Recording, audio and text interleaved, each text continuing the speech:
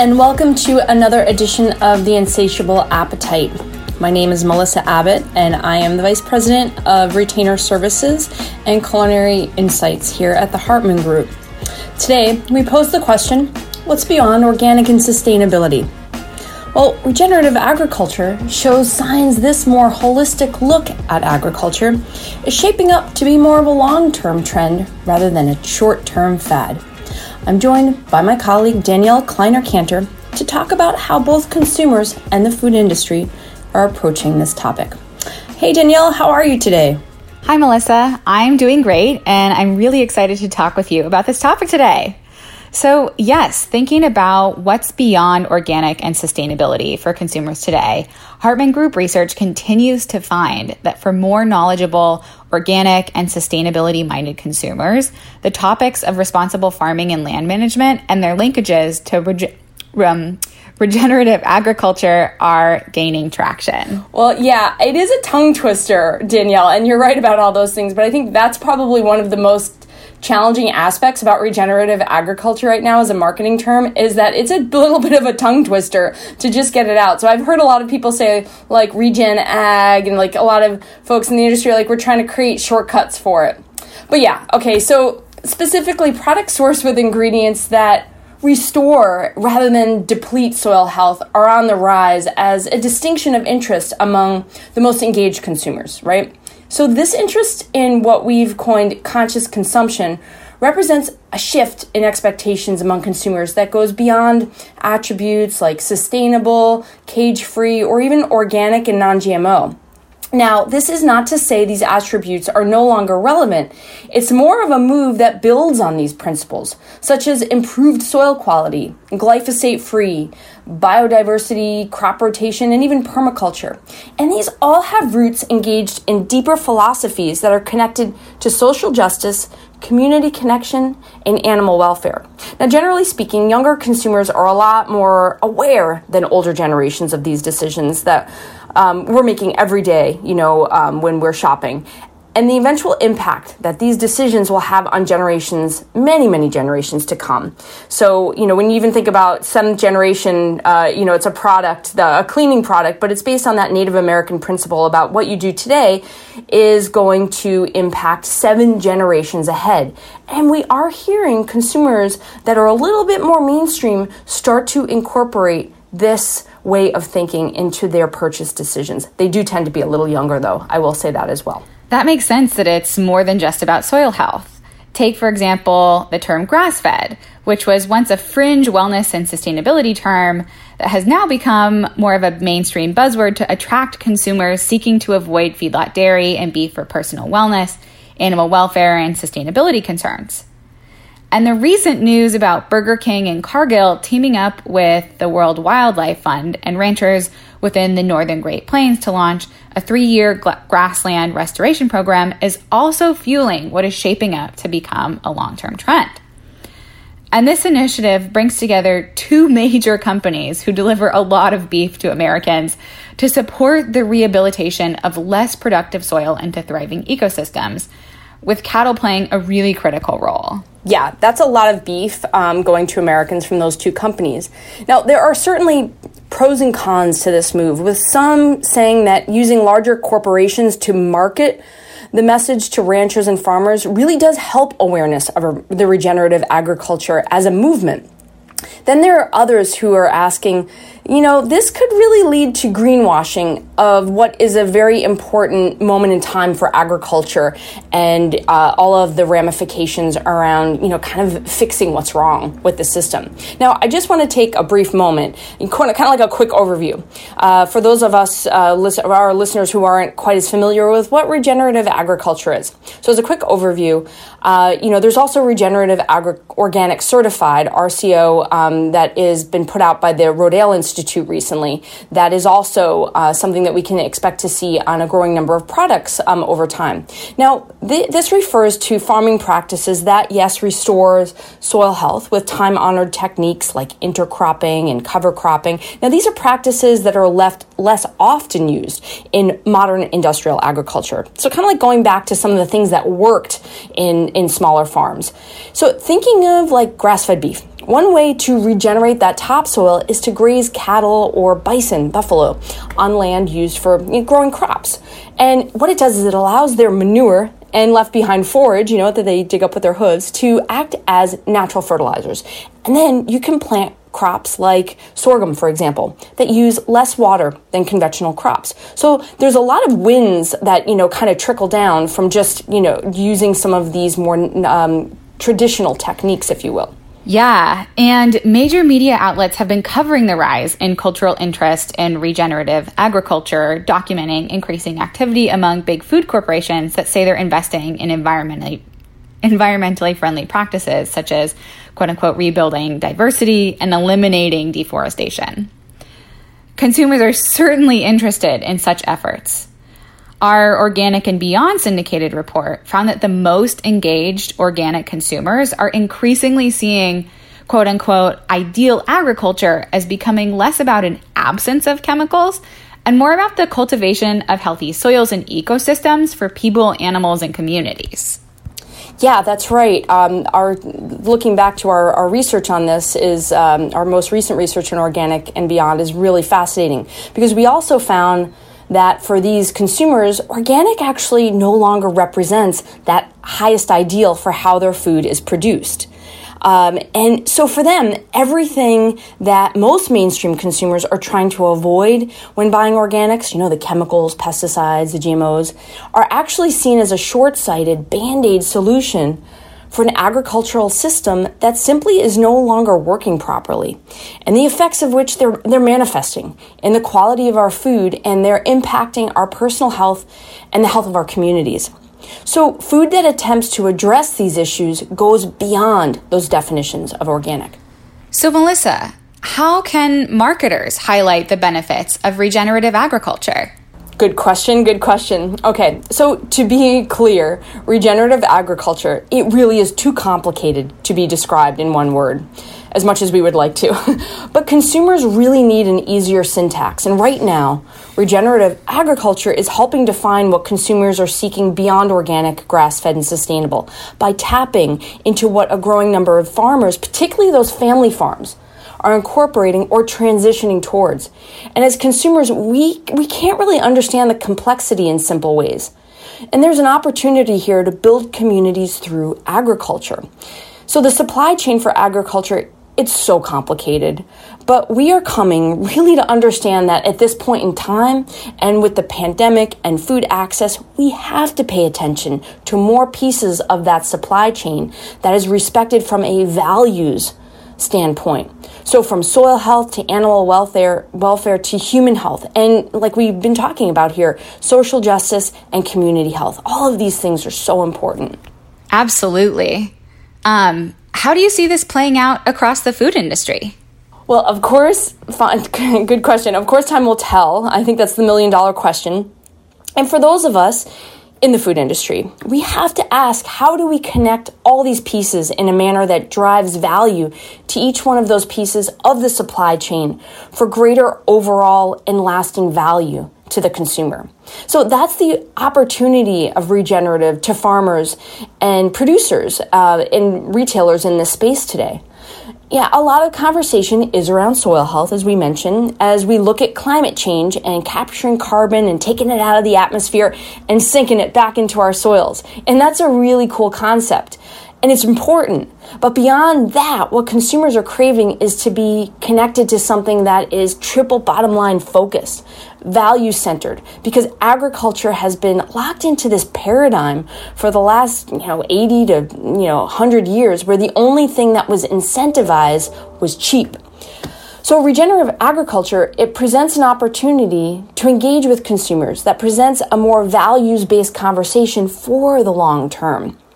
And it's about looking at what the cost of production, the processing, and gross margins need to be, and have really good business modeling to understand what drives profit back to the farm, and at the end of the day, have a product on the shelf of a retailer or on a menu that can communicate that story, and as a brand, really help consumers to understand the real challenges of building out the partnerships from farming to farmers to animals, and all the way to the grocery store and to the consumer.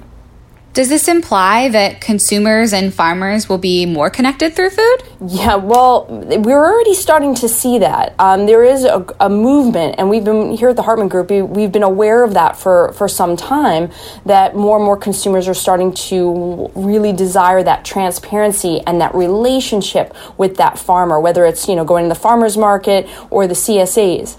But it's historically been about farmers producing food for consumers, and that was the full extent of the relationship.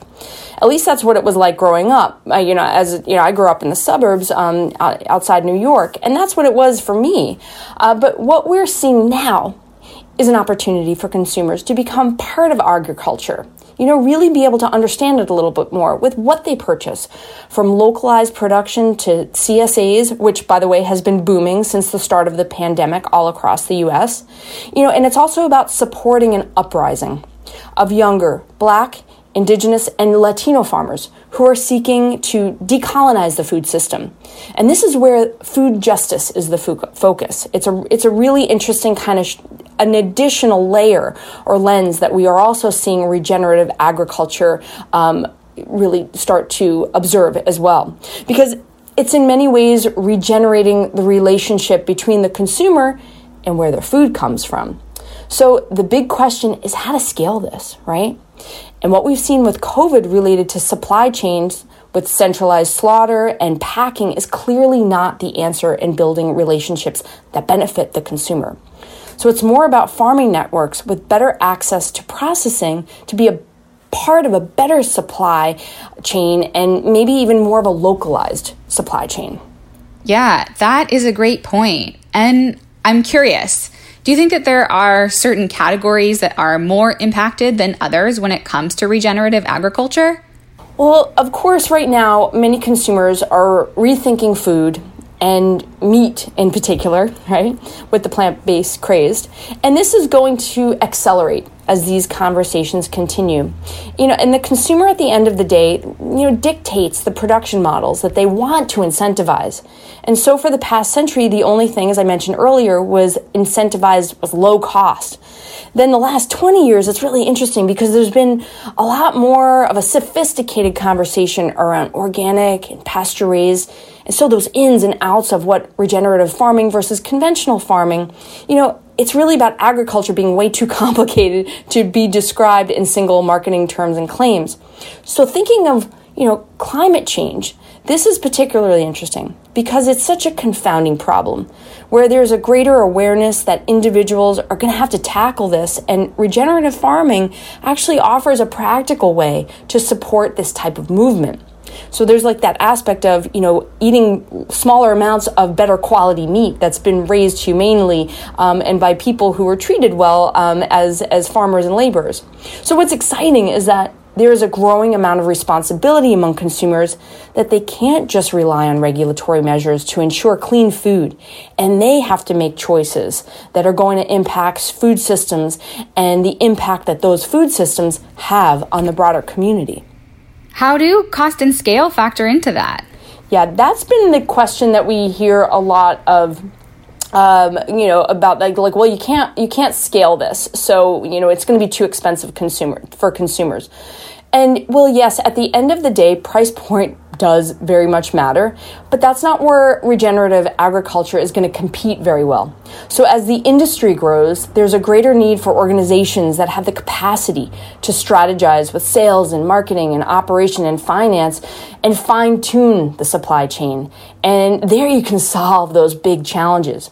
So you look at the go-to-market strategies for some of these pasture-raised meat companies, such as Grassroots Co-op in Arkansas, Butcher Box which is the direct-to-consumer, and they're demonstrating new strategies. And it's a dynamic landscape in and of itself that requires its own expertise that's unique to this particular strategy. So as we continue to address this topic with consumers, there are currently more questions than answers. And I find that to be very exciting. And it's in how to scale the process and make it more efficient. And in many ways, it's about partnerships between farmers and consumers and adopting some of the efficiencies of the farming paradox in a way that's consistent. and it drives change and opportunity to build that better system that connects the consumer and the farmer, that's both effective and builds trust. Because, as we know from all of our studies related to sustainability and organics, trust is really what everything rests upon for the consumer. And, while the term regenerative agriculture has largely been relegated to soil health up to now, we're seeing the issue of social justice and food justice, which is one and the same to many consumers. We're seeing that sharing the spotlight.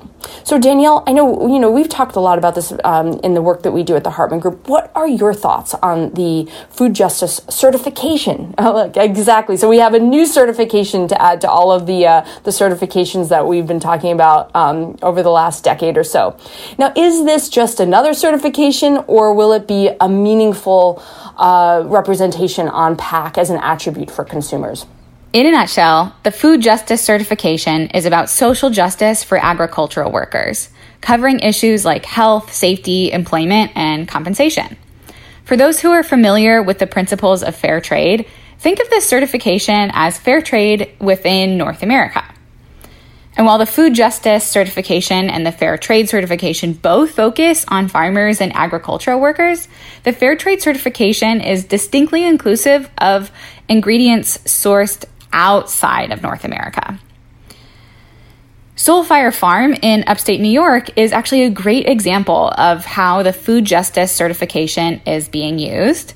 And not only do they provide weekly deliveries of in-season and farm fresh food to hundreds of individuals in Albany's inner city, they are committed to ending racism and injustice in the food system.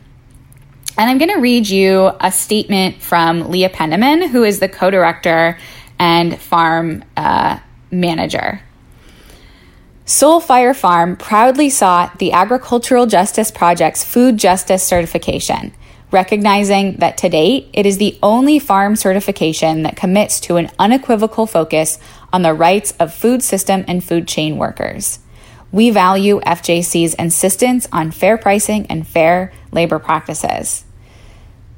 Through programs such as the Black Latinx Farmers Immersion and Youth Food Justice Leadership Training, we are part of a network of farms working to foster land stewardship and leadership by Black and Brown people in the food system and reclaim regenerative farming practices. We strive to mirror the healing justice we seek in the world by community accountability, fair compensation, and commitment to personal and professional development. So back to one of our earlier points, there are so many different certifications to keep track of now. But the food justice certification sits at the nexus of many consumers' value of local and domestic production on one hand, as well as their increasing focus on social justice issues in food production on the other. And because many consumers use certifications as kind of a quick at-shelf indicator of whether or not a product aligns with their values, this one has legs. Yeah, I would agree with you on that, especially where we're at in our culture right now. I think it has really accelerated interest in this particular certification, the food justice certification, because it has a lot of layers to it. So, it's fair to say that the long-term trend around regenerative agriculture has much deeper relevancy than carbon sequestration and soil health, but a raising of social justice issues in the food system that some say are way overripe for change. So how this will play out depends on the category, whether it's animal products and the focus on animal and social welfare and improved soil or labor practices connected to produce or grains and other farm-level ingredients grown within the U.S. So we can anticipate whether it's, products that sit on shelf or farms themselves. We're going to be watching this one and keep everyone up to date on it. Yeah, and more consumers, especially younger consumers, are seeking greater transparency around these issues. So brands will really need to explore their practices in these areas and make improvements as necessary. Exactly, yeah. As we know from consumers, it's about progress, not perfection. It's totally fine. They're not expecting manufacturers or retailers to come out and be, all buttoned up and, spit, shine, polish, right? They want to know the journey that you're on as a company and that you don't have to be perfect. So one thing for sure is we are staying on top of these issues. So from our latest Organic and Beyond report to our Sustainability Syndicated report. And we are here to help guide the food sector in navigating these challenging waters as they pertain to your brand or retail banner.